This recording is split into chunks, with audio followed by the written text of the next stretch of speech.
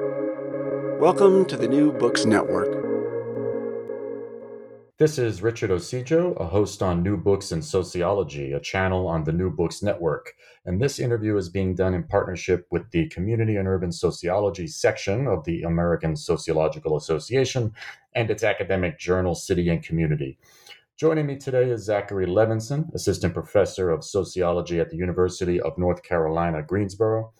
And today he's going to talk about his recent book, Delivery as Dispossession, Land Occupation and Eviction in the Post-Apartheid City, a story of the relationship between residents and state actors and the collective struggles for land through a comparative ethnographic examination of two informal settlements with divergent, unexpected outcomes in Cape Town, South Africa. Zach, thank you for joining us. Welcome to the podcast. Thanks for having me. Cool. So I wonder if you could just start by telling us just briefly about your background, how you came to work on this project, and how you came to write this book. Sure. So, as you said, I'm a sociologist. I teach sociology at UNC Greensboro. This book came out of my dissertation fieldwork. And when I began grad school, I'd actually never even considered working on South Africa. So when I began grad school, I started a really similar project in Myanmar.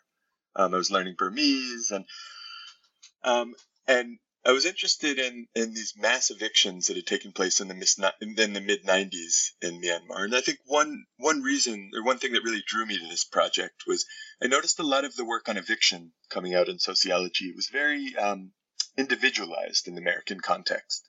But there's very little work on mass evictions. So the uprooting of largely informal settlements, so people living in self-built housing like shacks. And when urban governments would come in, municipal governments would come in, and in the case of the Burmese capital, 20% of the population was uprooted and forcibly relocated in 1996. And so I got really, really interested in this project. But one thing that drew me to South Africa was that in the case of Myanmar, it was an authoritarian government. And so when we think about why is a government evicting, it was less interesting than in a case like South Africa, where a democratic government acting in the name of remedying the racial inequities wrought by centuries of dispossession, apartheid, acting in the name of remedying those inequities, winds up itself evicting and mass evicting parts of the population. And so one thing that drew me to South Africa is, on the one hand, I knew that the South African government after apartheid had delivered more free formal housing, arguably, than any other modern democracy. There's some debate over whether Brazil would have overtaken South Africa, but at this point, South Africa has delivered more free formal housing than any other modern democracy. On the other hand, I constantly saw reports from various anti-eviction activist groups on the ground where shack settlements were being forcibly uprooted. And it wasn't getting so much attention in the media, but I would see all of these social movement reports. And as I first started to go to South Africa about a dozen years ago, I actually started I simultaneously began to work with a number of these anti-eviction groups on the ground, but also began to interview housing officials.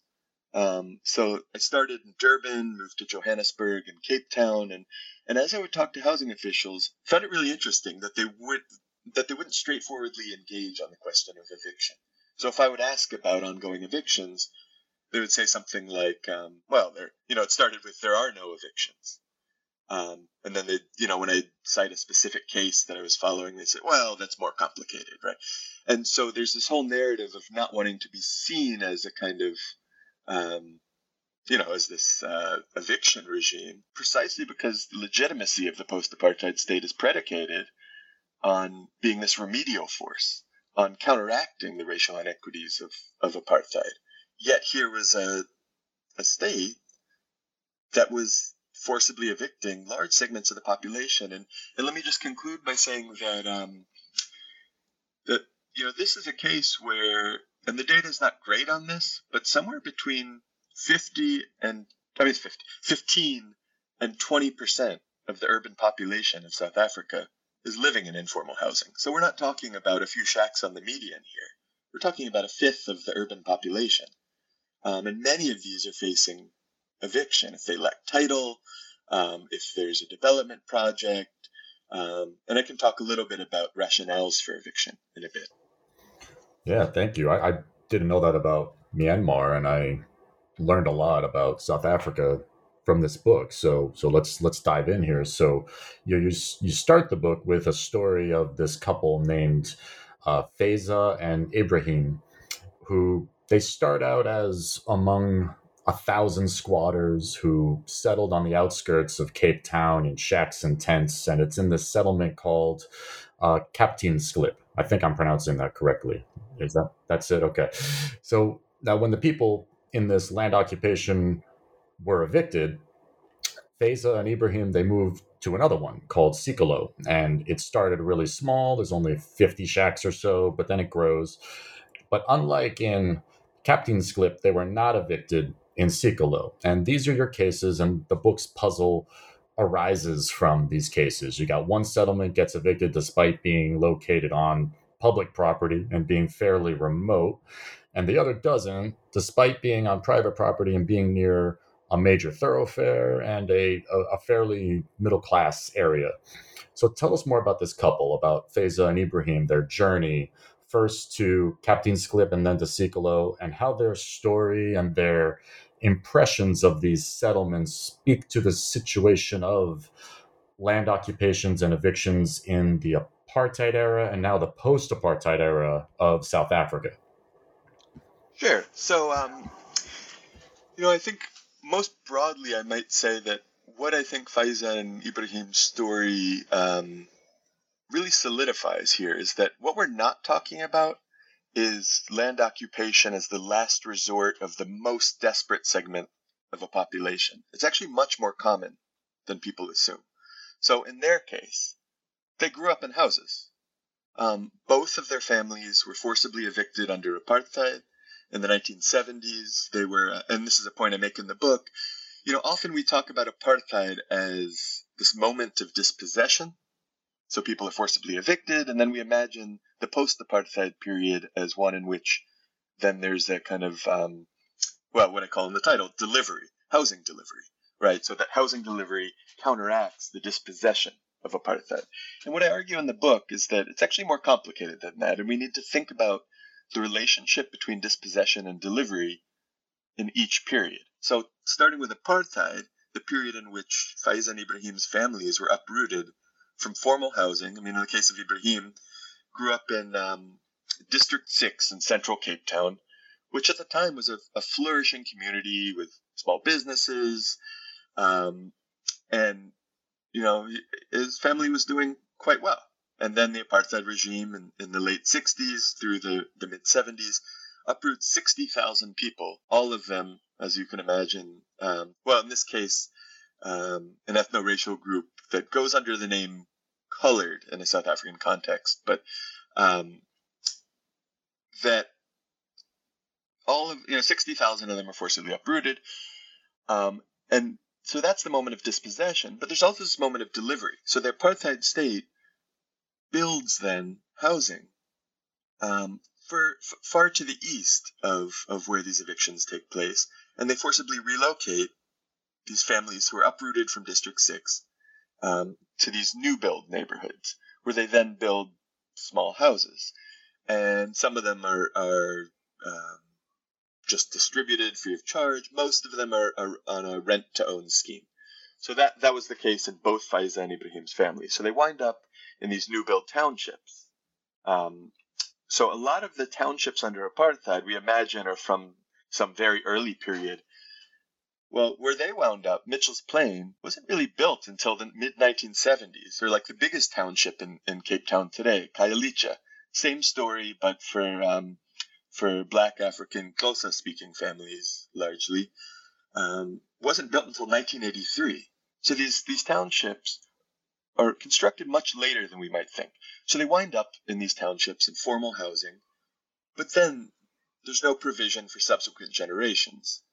And starting in the late 80s, there's a very intense economic crisis in South Africa. And without going into too much detail, just to say it persists into the present, and there's this unemployment crisis where the real unemployment rate in their neighborhood is something like 65%. On paper, it's about 35-40%. But by the best estimates we have, more than 2/3 of people are having trouble finding work. So what happens? You have the next generation can't find work, so they're living at home. But these are often 2-bedroom, 3-bedroom houses.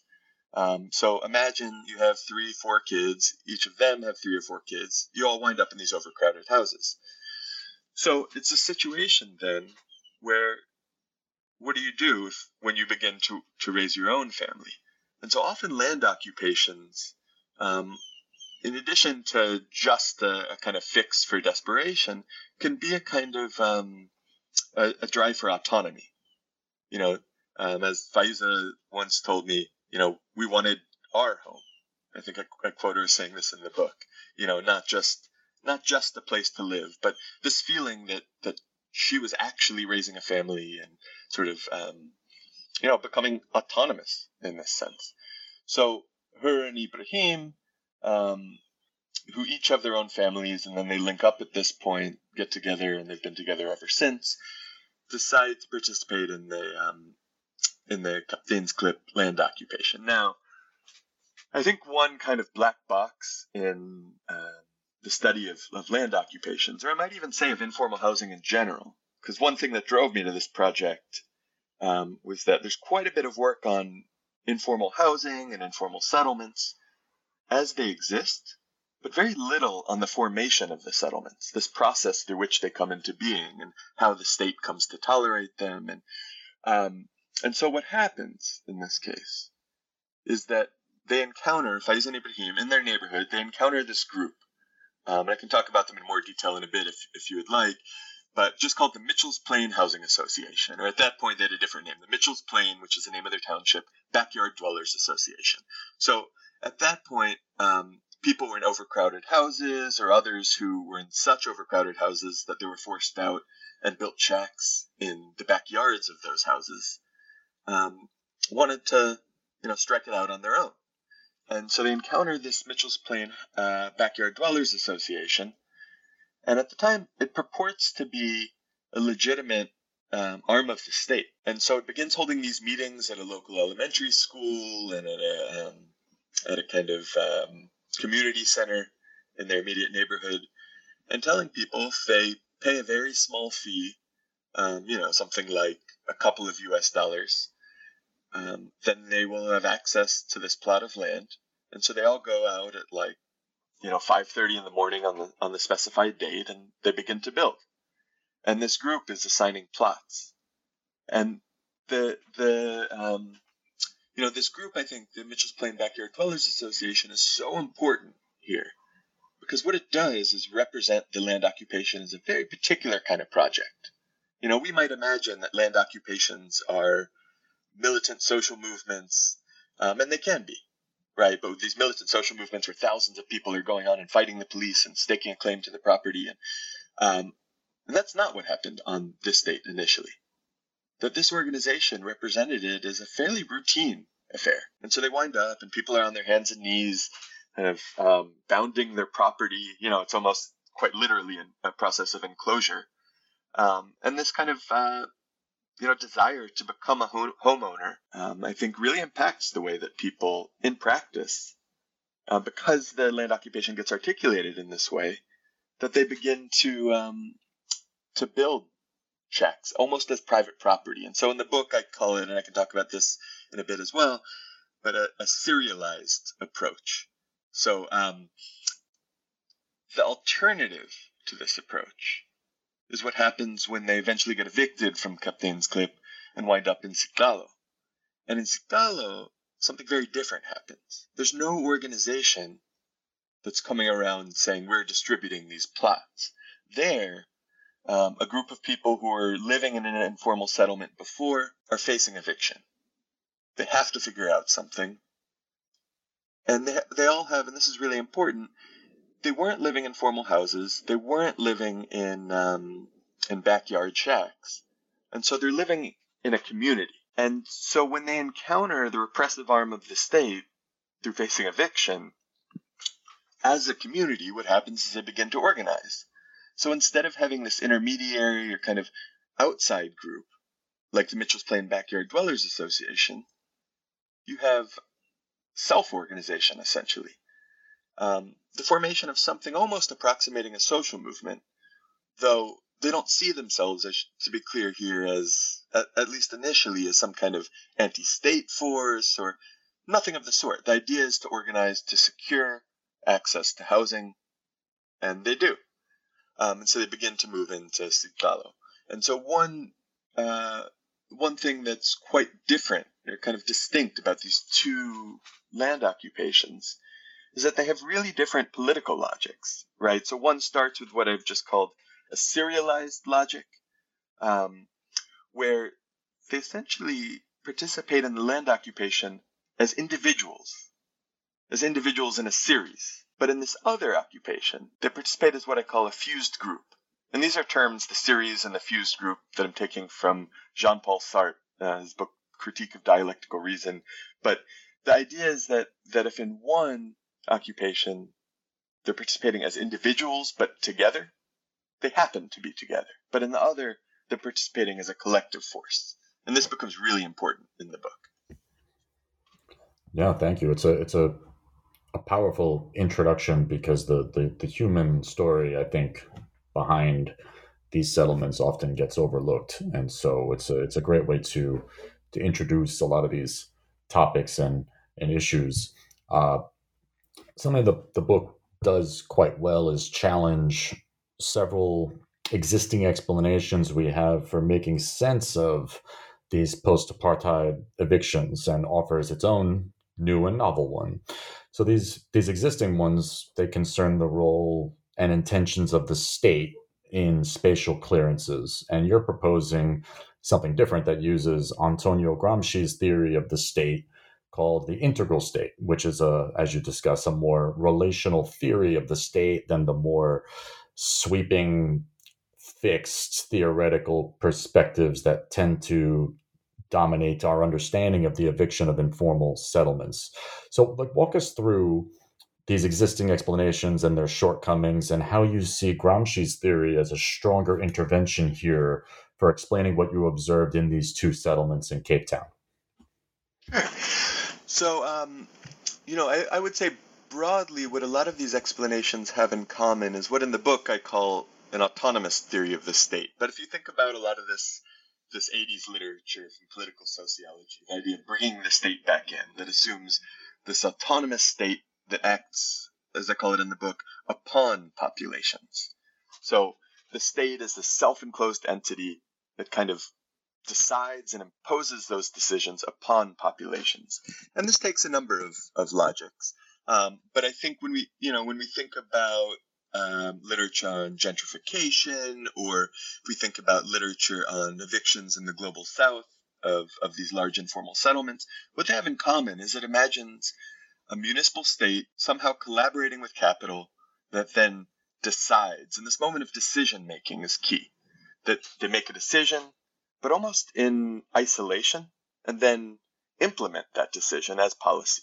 And so then eviction gets implemented, but decided in advance. And one problem I began to encounter is that all of these, and there are all sorts of variations. So we can imagine some of this literature on what goes under the name world-class city making.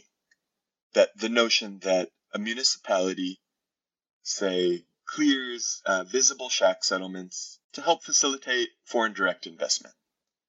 So often these arguments have an economic logic, but or we might imagine that it's about, say, racialized clearances and keeping, because obviously apartheid is now over. But if you were to look at the racialized geography of Cape Town, it's very much mutually exclusive townships. The geography of apartheid absolutely persists.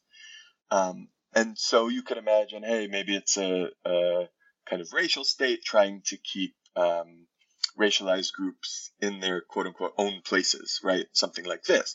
But what I kept encountering as I began to look at variation in outcomes, so some of these settlements are evicted, others are not, kept going against the grain. So when I started this, I imagined, I was really influenced by Neil Smith's work on gentrification and the new urban frontier, and was thinking of doing something similar, a kind of quantitative project rooted in using GIS to map. He uses gentrification frontiers and analyzing New York. I was going to do something like eviction frontiers, and then try to correlate these frontiers with development frontiers and make an argument about, eviction in the name of development project, something like this. And what I found in practice, as I began to look at, again, these varied outcomes, and let me just say, this is something that I think is absolutely underdeveloped in the literature, that we have quite a bit of explanation as to why do states evict in the, in abstract or kind of in general, what motivates a government to evict a population. But there's very little on how eviction decisions are made. You might say, if some settlements are evicted and others are not, why? Well, if we use the kind of these overarching explanations that, again, accord a kind of autonomy to the state, it makes these decisions and then implements them, I kept finding cases that went against the grain. So when we take, say, Kapteinsklip versus Sikalo, Sikalo is ultimately tolerated, still exists today. Kapteinsklip has been evicted since 2012. There's still people on the land. That's a whole other story. But, I would have expected Kapteinsklip to be tolerated. It's on municipally owned land, so, public land. Whereas Sikalo is on land that's owned by two private landowners. So if it's about protecting, if the explanation here is protecting private property, well, here's an outcome that goes against that kind of explanation. Well, if it's about real estate development, Kapteinsklip was evicted in 2012. Nothing's been done with the land. But Sikalo, there is an attempt to actually develop the land by those who own it. Yet the informal settlement persists on the land, and it's now many tens of thousands of people living on the land. When it comes to the racial logic of evictions, in the case of Kapteinsklip, it was an overwhelmingly so-called colored population that moved onto the land. But again, this is in a township called Mitchell's Plain that historically is something like 97% colored. So to put it frankly, we might say it's so-called colored people in colored space. But what happens in the case of Sikalo is you wind up with largely black African land occupiers who are coming from the next township over. And so you wind up with black African people in so-called colored space, which causes all kinds of tensions in the neighborhood. Racist neighbors across the street want them out on racialized grounds. There are mass mobilizations. But despite having a majority black African land occupation, though I should point out it was actually a very, very mixed population in terms of language, in terms of racial groups, but it was majority black African in colored space, yet it's tolerated. But when so-called colored people are nearly exclusively dominating the occupation, it winds up being evicted. So, without going into too much detail here, let me just say that all of these various explanations would have predicted an opposite outcome. And so I got really, really interested in how can we explain what happened? How is it, in other words, that if all the existing theories would have told us that Sikalo would have been evicted, but Kapteinsklip would have been tolerated, why did we have the opposite outcome? And this is where I turn to Gramsci, but without putting it in Gramscian terms, to put it in, I think, the simplest terms possible, let me just say that what I found was something that pushed back against this autonomous state, as I've called it, or, as James Scott famously wrote in his book, Seeing Like the State. This notion that the state sees populations below and then projects populations upon them.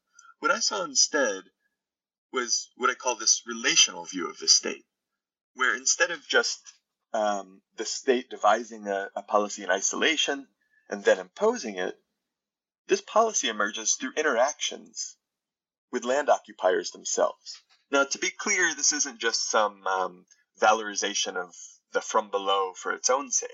I actually think it has real analytic value. So that value comes from, as I argue in the book, how residents see the state impacts how the state sees residents. So if we think about James Scott's formulation, seeing like a state, well, the state only sees in relation to how residents see that state. So what happens if we think about how these two occupations were articulated really, really differently? Captain's Clip, that was the one where the outside organization was represented as distributing plots of land. So what winds up happening is that residents begin to see the occupation as very individualized. And they see the state as a partner in delivery. As very much a partner in delivery. They see this organization that's passing out the plots, even if it turns out to be illegal, and that the group is not representing the government. They see the state as a partner in delivery. But in the other case, Sigalo, from the get-go, they face the state as a straightforward repressive apparatus. They've experienced the state. I mean, many of them cut their teeth in the anti-apartheid movement. They see the state as very repressive. And so what winds up happening is they have a very particular view of the state, and that particular view of the state impacts how they organize, how they comport themselves. And so in one case, they wind up serializing themselves, sort of acting as individuals, acting simultaneously but not collectively, and occupying these individualized plots of land. But in the other case, in Sigalo, they wind up collectively occupying the land.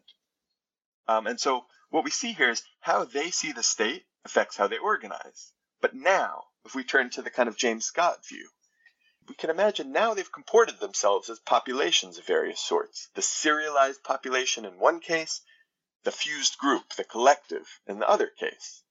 Well, now we've got different kinds of populations, and now the state sees them differently. So the relational aspect is how residents see the state impacts how the state sees them, if that makes sense. And how the state sees them, of course, impacts how they see the state. And so it's this dialectic, not a kind of, what I try to do in the book is to refuse both from above and from below views as one-sided. And thinking about how these together, and this is where Gramsci comes in. Gramsci had this theory that he called the integral state, a kind of expanded view of the state that includes civil society within this thing that we call the state.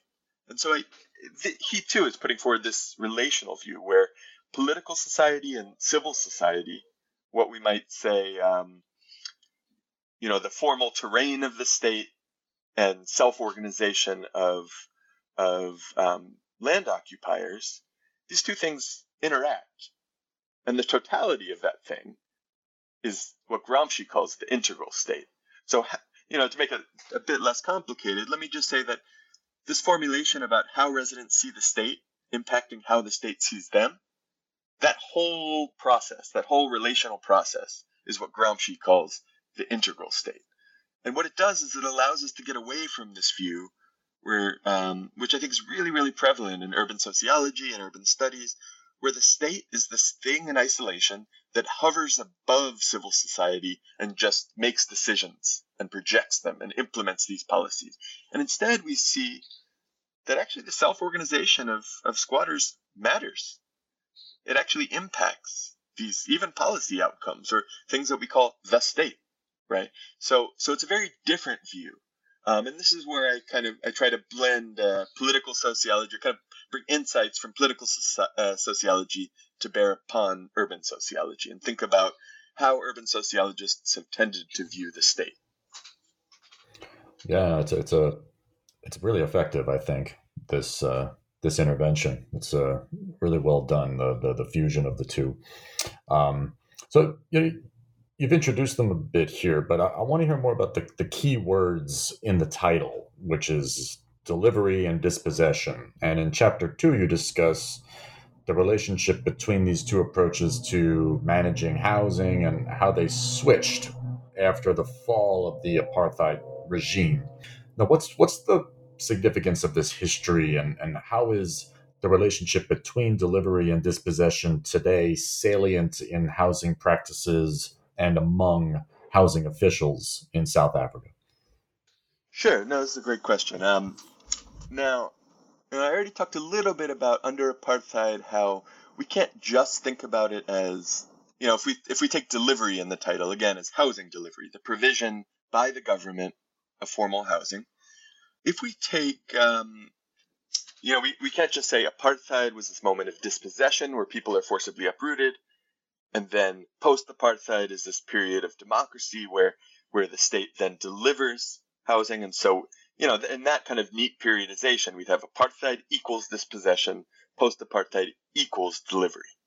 And what I do in the book, especially in the second chapter, is to show how historically there was a conscious attempt under apartheid to link delivery to dispossession. And so in uprooting tens of thousands of people at a time, and really we're talking, it was 3.5 million people who were forcibly uprooted under apartheid. And as you can imagine, we're talking about racialized populations. They're forcibly uprooted, but after apartheid, and so under apartheid, they're forcibly uprooted, and then new housing is built. These are the things that go under the name townships, a term people are still using today. But they take on a very particular geography. So what happens is people are purged, racialized populations are purged from city centers, which are then rendered white, and then populations are then divided. And so you wind up with a so-called colored area and a so-called black African area and a so-called, an Indian area. They're divided in this sense, always on the periphery. And so if you look at almost any, these sort of racial dot maps that exist for cities, if you were to look at Johannesburg, if you were to look at Cape Town, you'll see the same thing. It's a little more extreme in Cape Town, but you'll see largely, even today, this geography persists, especially in Cape Town. So in Cape Town, you see a white city center flanked by even whiter southern suburbs. And then as you go eastward, you have a black African belt down the middle with colored buffers on both sides. So you wind up with a situation where that didn't just happen. That was through housing delivery that kind of geography was consciously orchestrated by the apartheid state. Now, what happens after apartheid is that the relationship is reversed. So if under apartheid I'm arguing that delivery enabled dispossession, after apartheid I'm arguing that dispossession enables delivery, but with a caveat. It doesn't actually enable delivery, and I'll explain why. But the important point here is that housing officials think that dispossession enables delivery. So what do I mean? So, as I've already talked about a little bit, after evictions have played out, a number of these cases, this was really perplexing to me when I started my fieldwork. I expected the straightforward development project story, but again and again, a large informal settlement, and sometimes tens of thousands of people, sometimes a few thousand people, sometimes my smallest case was 1,000 people. They're evicted. And then, I've been doing this fieldwork for a dozen years now. There's no new development after the project, after the eviction on the land. Often it remains vacant. And I kept seeing this again and again. So why then are these evictions happening? And so through a number of interviews with housing officials in multiple cities in South Africa, I started to discern a pattern where land occupiers were repeatedly dismissed as what housing officials would call queue jumpers. So when the government is passing out this housing, and they delivered something in the neighborhood, the figures are highly contested, but they've distributed something in the neighborhood of 4 million houses since 1994. When you take that as a fraction of the South African population, it's quite a number. When you think about if each house has on average, according to the census, on average about 3.5 residents, and you do the math, that winds up quite a bit of housing distribution. But here's the problem. The pace at which they're distributing that housing is such that there's a waiting list for housing.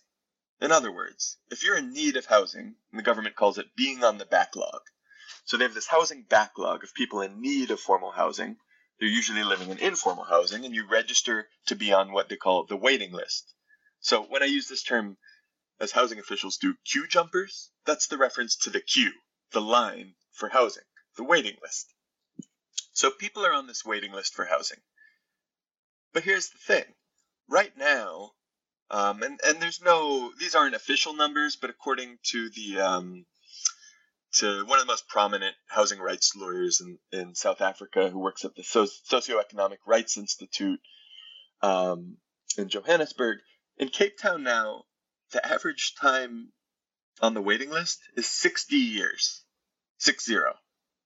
What this means, to put it in perspective, the average life expectancy in South Africa is just a few years more than that, in the low 60s. So what we're talking about here is basically a lifetime of waiting. Well, so what do you do in the meantime? And I think this moment of in the meantime is crucial here for analytic reasons. Because what do you do in the meantime? You occupy land, and people do. So people who are on the waiting list are then occupying land, not because they're trying to force themselves to the top of the waiting list, but because where else are they going to go? So they occupy land to have a place in the meantime. But, and this is crucial, housing officials don't see this as a kind of end in itself, as occupying land to have housing in the meantime. Housing officials, and I saw this again and again in interviews, would say, nope, these people are queue jumpers. Why? These people are jumping to the top of the waiting list. Why? What happens, kind of ironically here, it's housing officials producing queue jumping. So what happens is people are occupying land, and then government officials see these occupations and see them as unsightly, as potentially interfering with the process of housing delivery, or, more broadly, it's an embarrassment to a post-apartheid state where the backlog since the end of apartheid has actually grown. The number of new shack settlements has increased. Again, the data is iffy, but the best measures we have, something like tenfold increase in the number of new informal settlements since the end of apartheid. So a growth of informal housing, a growth in the backlog, or in some cities at least remaining stable despite the delivery of all that housing. And so what winds up happening is that new informal settlements are seen as an embarrassment to the municipal governments doing the housing delivery, and to the provincial governments doing the housing delivery. And so then the municipality wants to evict these people. Where are they going to move them?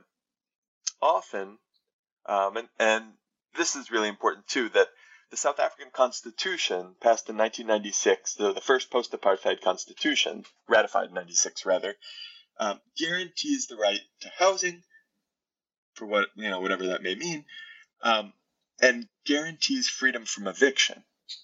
But of course, evictions are proceeding. So how does this play out? Well, in the case of these evictions, the government needs to offer people alternative accommodation. This term that's developed from the case law that's come out of some of these constitutional cases that have gone to the Constitutional Court in Johannesburg. So you have to provide alternative accommodation. And one way of doing this is moving people into formal housing. So all this is to say, when people are on the waiting list, but they occupy land, often what happens is local government officials move those people into formal housing, despite it not being, quote unquote, their turn on the waiting list. Then, after the fact, the government officials attack them as queue jumpers. And this is significant, I think, for two reasons. One, the government has just produced the queue jumper. The individuals weren't asking for formal housing now. They're trying to occupy land in the meantime as they wait for housing. And second, government officials are imputing motivations to individuals. Again and again, when I would interview participants in land occupations about their rationale for occupying the land, it was almost always to have housing in the meantime. Sometimes it was a little more specific, and it was about dignity and autonomy and starting a family. And but having one's own house. They imagined it as a kind of process of becoming a homeowner, homeowner in the making. Now, government officials, housing officials in particular, at the municipal level, retroactively imputed the motivation to these land occupiers that they only occupied the land to get housing now. In other words, to jump the queue. And so they wind up attacking these individuals as queue jumpers. And they create this artificial division between, on the one hand, those who wait patiently on the waiting list, like they should, like a good citizen, and then queue jumpers, who, in the kind of old Victorian idiom, become undeserving poor. And the interesting thing here is there is no distinction between those who are deserving and undeserving, because it is the same people. The same people waiting on the waiting list are the same people occupying land. And so then the government makes a decision as to which people are queue jumpers and which people are waiting patiently. And that plays out through this relational process. So how people organize themselves in these land occupations winds up affecting how the government sees them. Yeah, let's jump into that, because this is where we get into the really rich, nuanced analyses, which you just started providing, the nuance behind these officials and their view toward these folks, and the disjuncture between how these people see themselves. So the really rich data analyses that cover this idea of the civil society and the political society fusion are across chapters 3, 4, 5, and 6. And 3 and 4 focus on the civil society articulations of this politics of seriality and politics of fusion that you mentioned earlier in these two settlements. And you're showing in these chapters how the origins of these settlements and how their residents, like you said, understood their relationship to the state at the time were really integral to the organizational forms that they took in response to state intervention. So tell us how this unfolded differently in Captain's Clip and Sikalo. Sure. Yeah, so this is, as you said, these 4 chapters are kind of the meat of the book. And I know I've been talking a lot kind of in abstraction here, trying not to get too detailed, but I think it's sort of ironic given that the book itself is mostly straightforward, basically field notes, right? And these 4 chapters, what they do, so this first pair is about, as you said, what I've called civil society articulations. So how, in the process of occupying land, people wind up organizing themselves differently. So as I talked about before, in one case, the plots are distributed to individuals in Kaptein's Clip, and so they wind up serialized as individuals, each one a kind of homeowner in the making as they understand it. But in the case of Scalo, the civil society articulation is quite different. They wind up uniting, thinking that they're sort of taking on the repressive state, because they have a history of facing the state as repressive apparatus, not the state as partner in delivery. And so what they do is they then organize into, they elect representatives, they form a committee, which I'll talk about in a minute, but at this point they work collectively to ensure that this, and it's what in the book I call a fused group. So unlike the series or the seriality of the Kaptein's Clip occupation, where it's a bunch of individuals who, as I put it, are acting simultaneously, but not together as such, right? They're all participating in this thing, the land occupation, but each one is doing their own thing, let's say.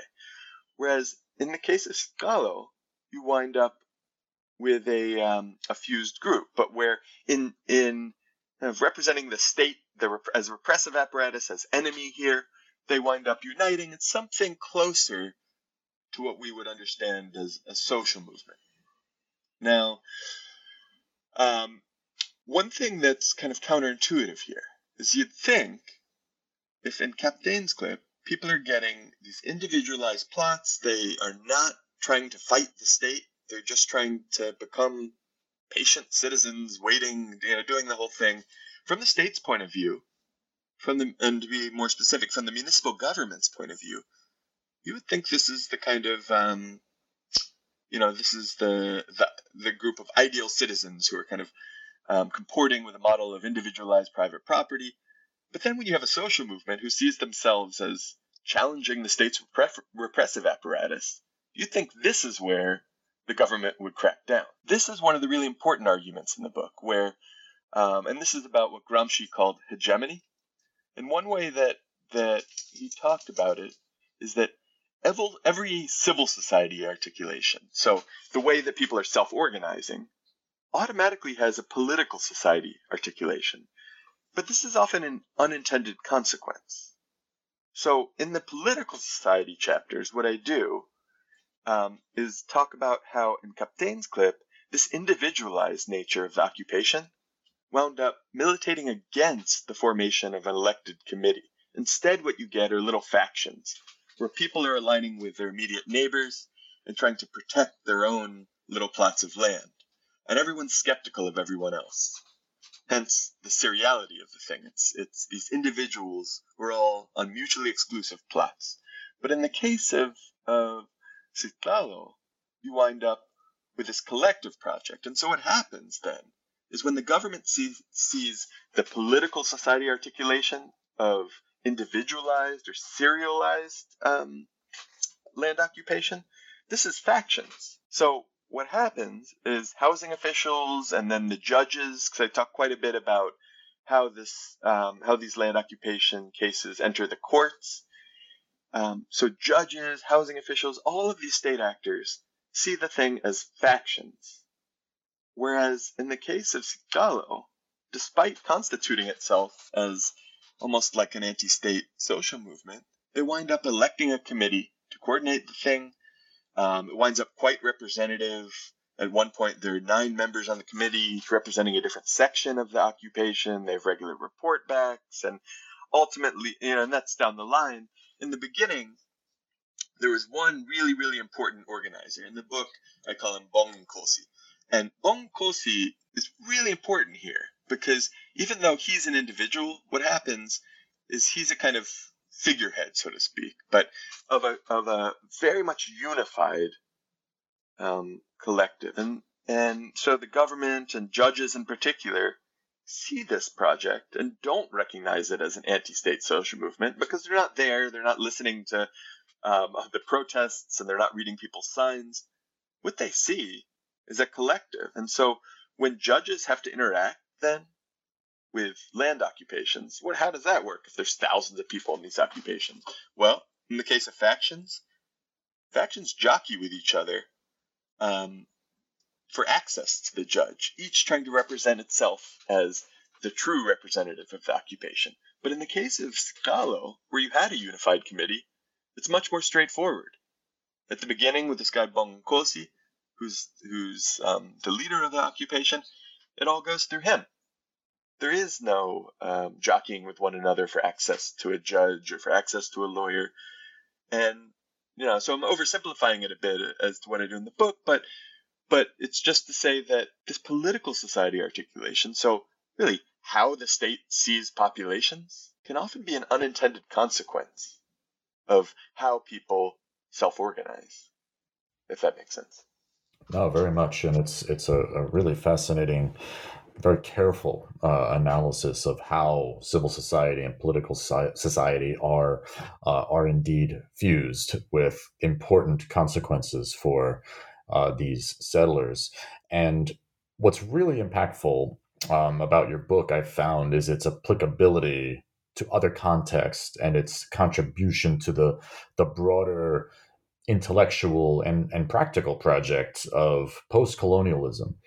And at the end, your concluding chapter proposes 4 theses on the integral state for how we can use this theory to make sense of similar housing situations in other societies, other countries in the global south with similar colonial histories and just similar circumstances and racialized histories.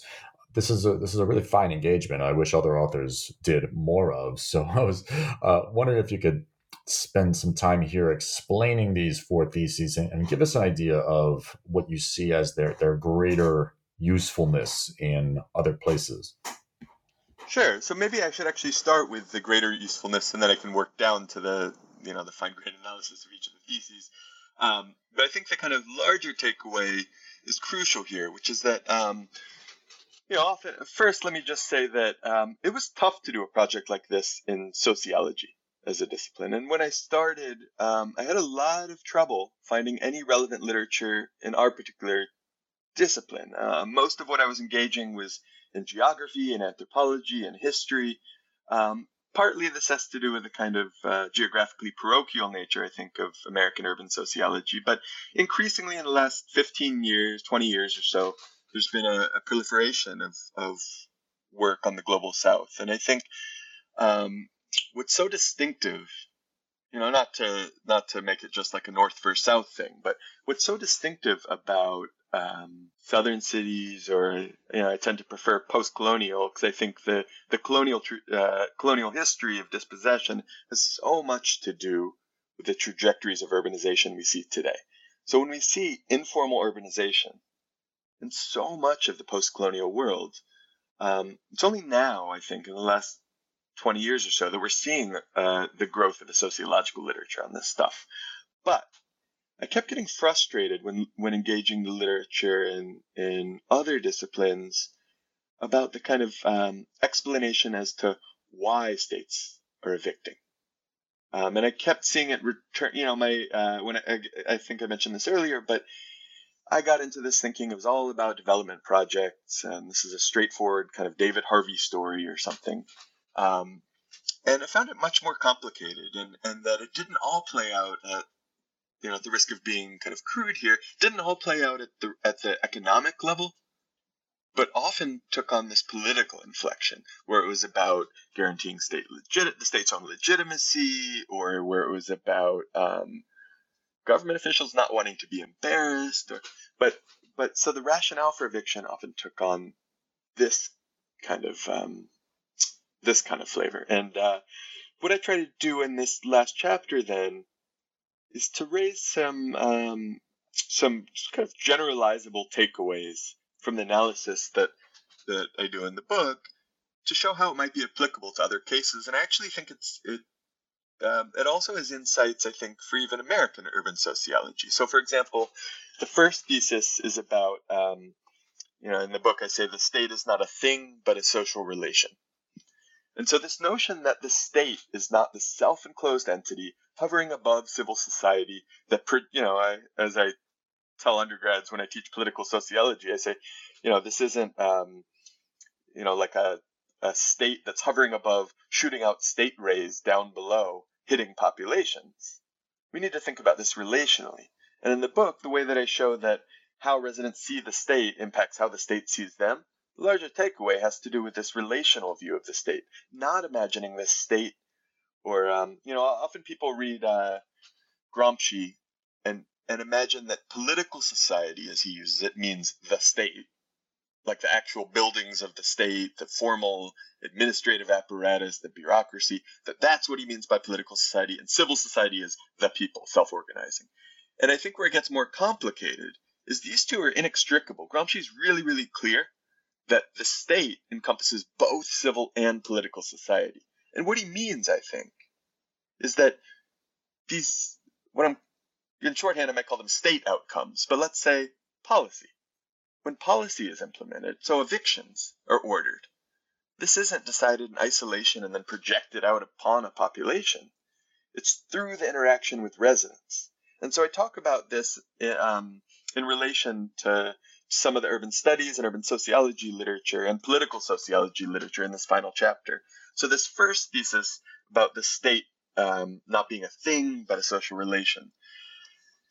Then I have a kind of strategic thesis that where I write, working with existing civil society organizations can often be a barrier to the formation of fused groups. Autonomously articulating such organization can militate against serialization. So I know that's a mouthful. So what I mean here is that There's this fairly recent, last 7 years or so, political sociology literature on what goes under the name political articulation that thinks about political parties as collective actors, articulating population. So bringing these kind of groups into being, that political parties are the agents that do this.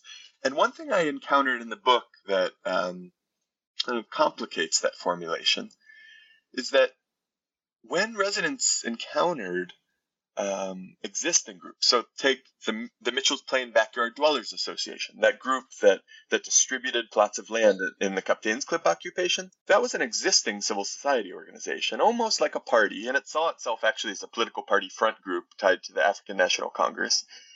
And when the Mitchell's Plain Backyard Dwellers Association acted, or when people encountered that organization, it already existed, but look what happened. It produced factionalism and it fragmented groups.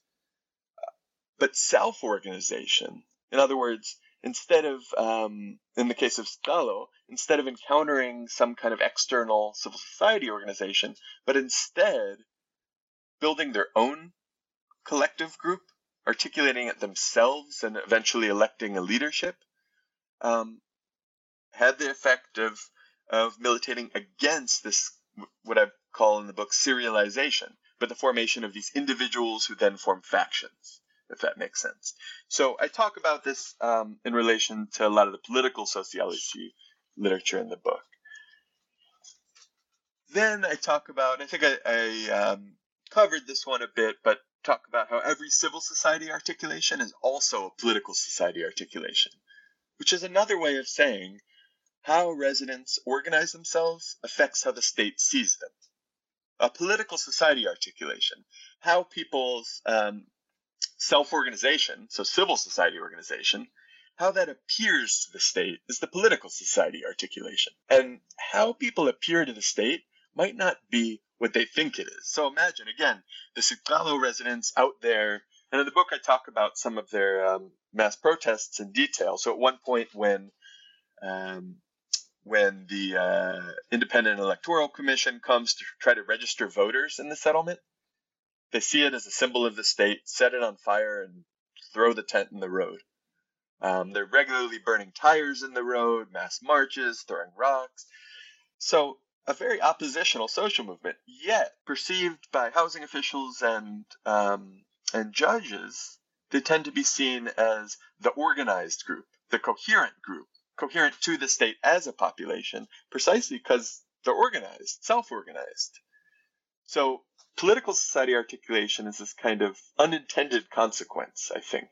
How the state sees them is certainly impacted by how they see the state and therefore self-organize, but just because people organize a certain way and want a certain outcome doesn't mean that's how the state is going to see them. And so the point of this thesis is to say, this is precisely why we need research that both looks at the from below and the from above, because we need to understand how this kind of vision of the state and the state's vision act in relation to each other and shape each other. It's this kind of dialectical relationship. We can't say one causes the other. And this is another thing I'm trying to write against in this book, the simple model of causality where someone does a thing and then it has an outcome and then we say, aha, it caused it. Well, here we have this back and forth, this kind of recursive relationship between how residents see the state and how the state sees residents. And then finally, I talk about, and I think I've talked less about this in this interview, but this fourth thesis is about how legal and institutional context is essential to understanding livelihood struggles in the post-colonial world. But what do I mean by this? There's now a pretty large literature on post-colonial constitutions arguing that late decolonizers, so those countries that decolonized after the late 70s, tend to have constitutions that are far more progressive and even can guarantee socioeconomic rights, which of course, the American Constitution does not.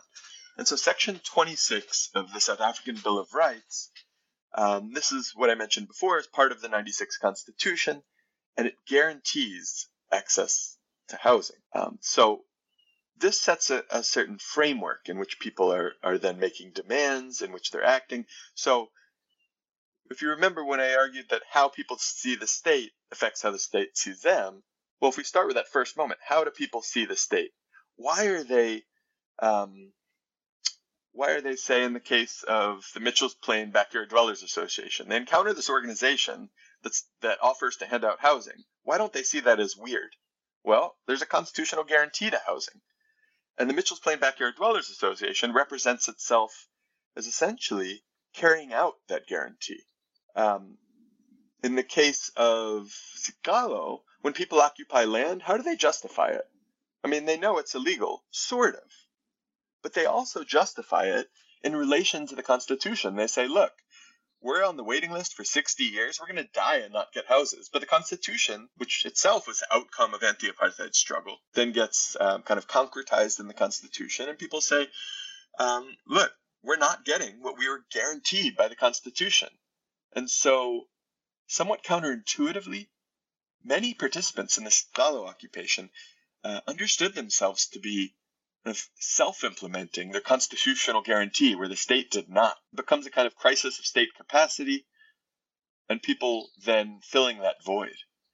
And so all this to say is to say that the legal and institutional framework really, really, really matters. I could imagine similar work, and I talk a little bit about the cases in the book of India and Brazil and why this context matters. I could imagine work on a couple places. I was thinking of Carter Koppelman's work on housing delivery in Brazil and Chile, where there too, it's articulated in a really specific way through the Constitution, which affects then how people mobilize. And how people mobilize affects how the state sees them. And so this institutional and legal context becomes really, really important. And a large part of the ethnographic section of the book, so these 4 chapters, especially the latter 2, focus on interactions with the courts and how this shaped struggles. So we might think of, might not put typically too much weight on, say, having a lawyer represent your land occupation. Okay, then the lawyer represents them to the judge. But what ends up happening in practice is that this lawyer encounters, let's say in the case of Kapteinsklip, one faction. And then another faction is trying to access this lawyer. And there becomes a struggle internal to the occupation about access to the lawyer. And then you can imagine if we start with kind of embryonic factions, these get concretized, formalized into factions by virtue of access to the lawyer. And so then maybe if they can't get access to the lawyer, they seek out another lawyer. And so the whole legal process also has the effect, as I talk about in the book, of further factionalizing or serializing these occupations. Conversely, where people are able to get direct access to legal counsel through the mediation of a leadership, whether that's an elected body, whether that's an individual like Bongokosi, when one individual or individual elected body can mediate between the whole occupation and the lawyer, you wind up militating against factionalism.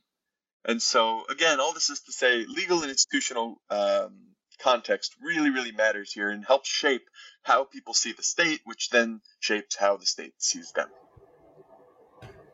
Thank you for that articulation, and thank you for this model. This is very, very hopefully going to be very, very helpful for scholars going forward. So, Zach, you've been very generous here with your time, but before we finish, please tell us what you're working on now. And I recognize this is a bit of a mean question because you just wrote this excellent book, and now I'm saying, what's next? What do you got going on?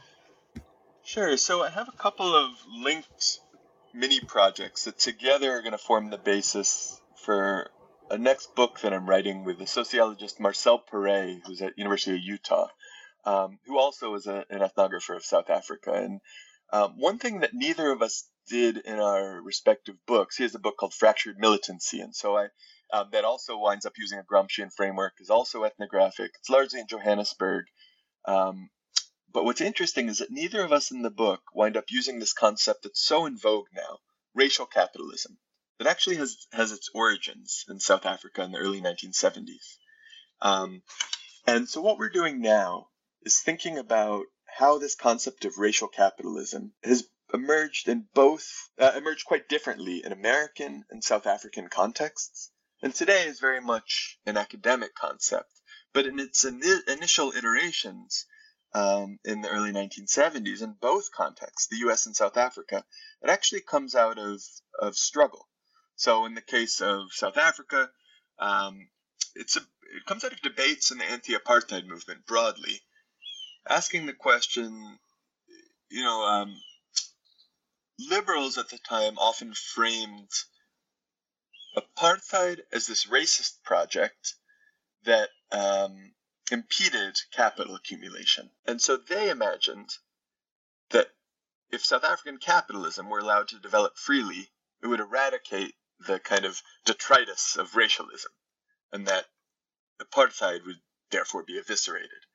And what anti-apartheid militants, both on the heterodox Marxist left and in the Black consciousness movement and in a number of militant Black nationalist groups, began to argue is that what if racism actually helps increase profitability? What if it actually augments profitability? What if, in other words, it's a racial capitalism?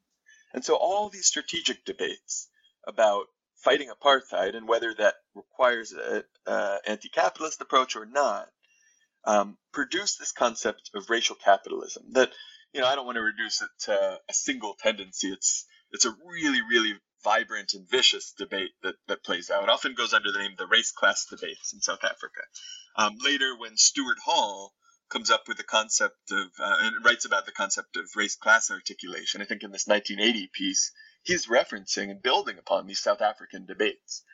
In a U.S. context, it emerges in relation to debates in the Black Panthers. It emerges in debates around autonomous Black work organizing in Michigan, especially in Detroit, the League of Revolutionary Black Workers. But you wind up with a kind of comparable concept. If we think about how it emerges we might say in the Black consciousness movement in South Africa, and then the Black Power movement in the U.S. And so more broadly, I'm working on a book on this stuff with Marcel.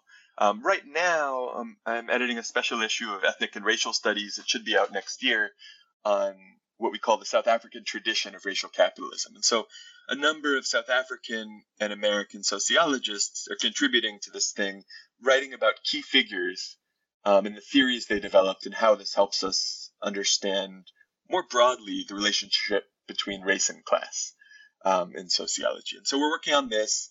I'm also working on a paper thinking about the relationship between two versions of theories of racial capitalism, which tends to be tied to the American theorist Cedric Robinson, most prominently in his book Black Marxism, came out in 1993, and then that which emerges from Stuart Hall's writings in the late 70s and mid-80s. So all of these projects, the broader orbit is thinking about the concept of racial capitalism and how race and class are fundamentally linked. And I think where this comes in handy now is thinking about the relationship between racism and capitalism. We get really, really different theories that all go under the name racial capitalism.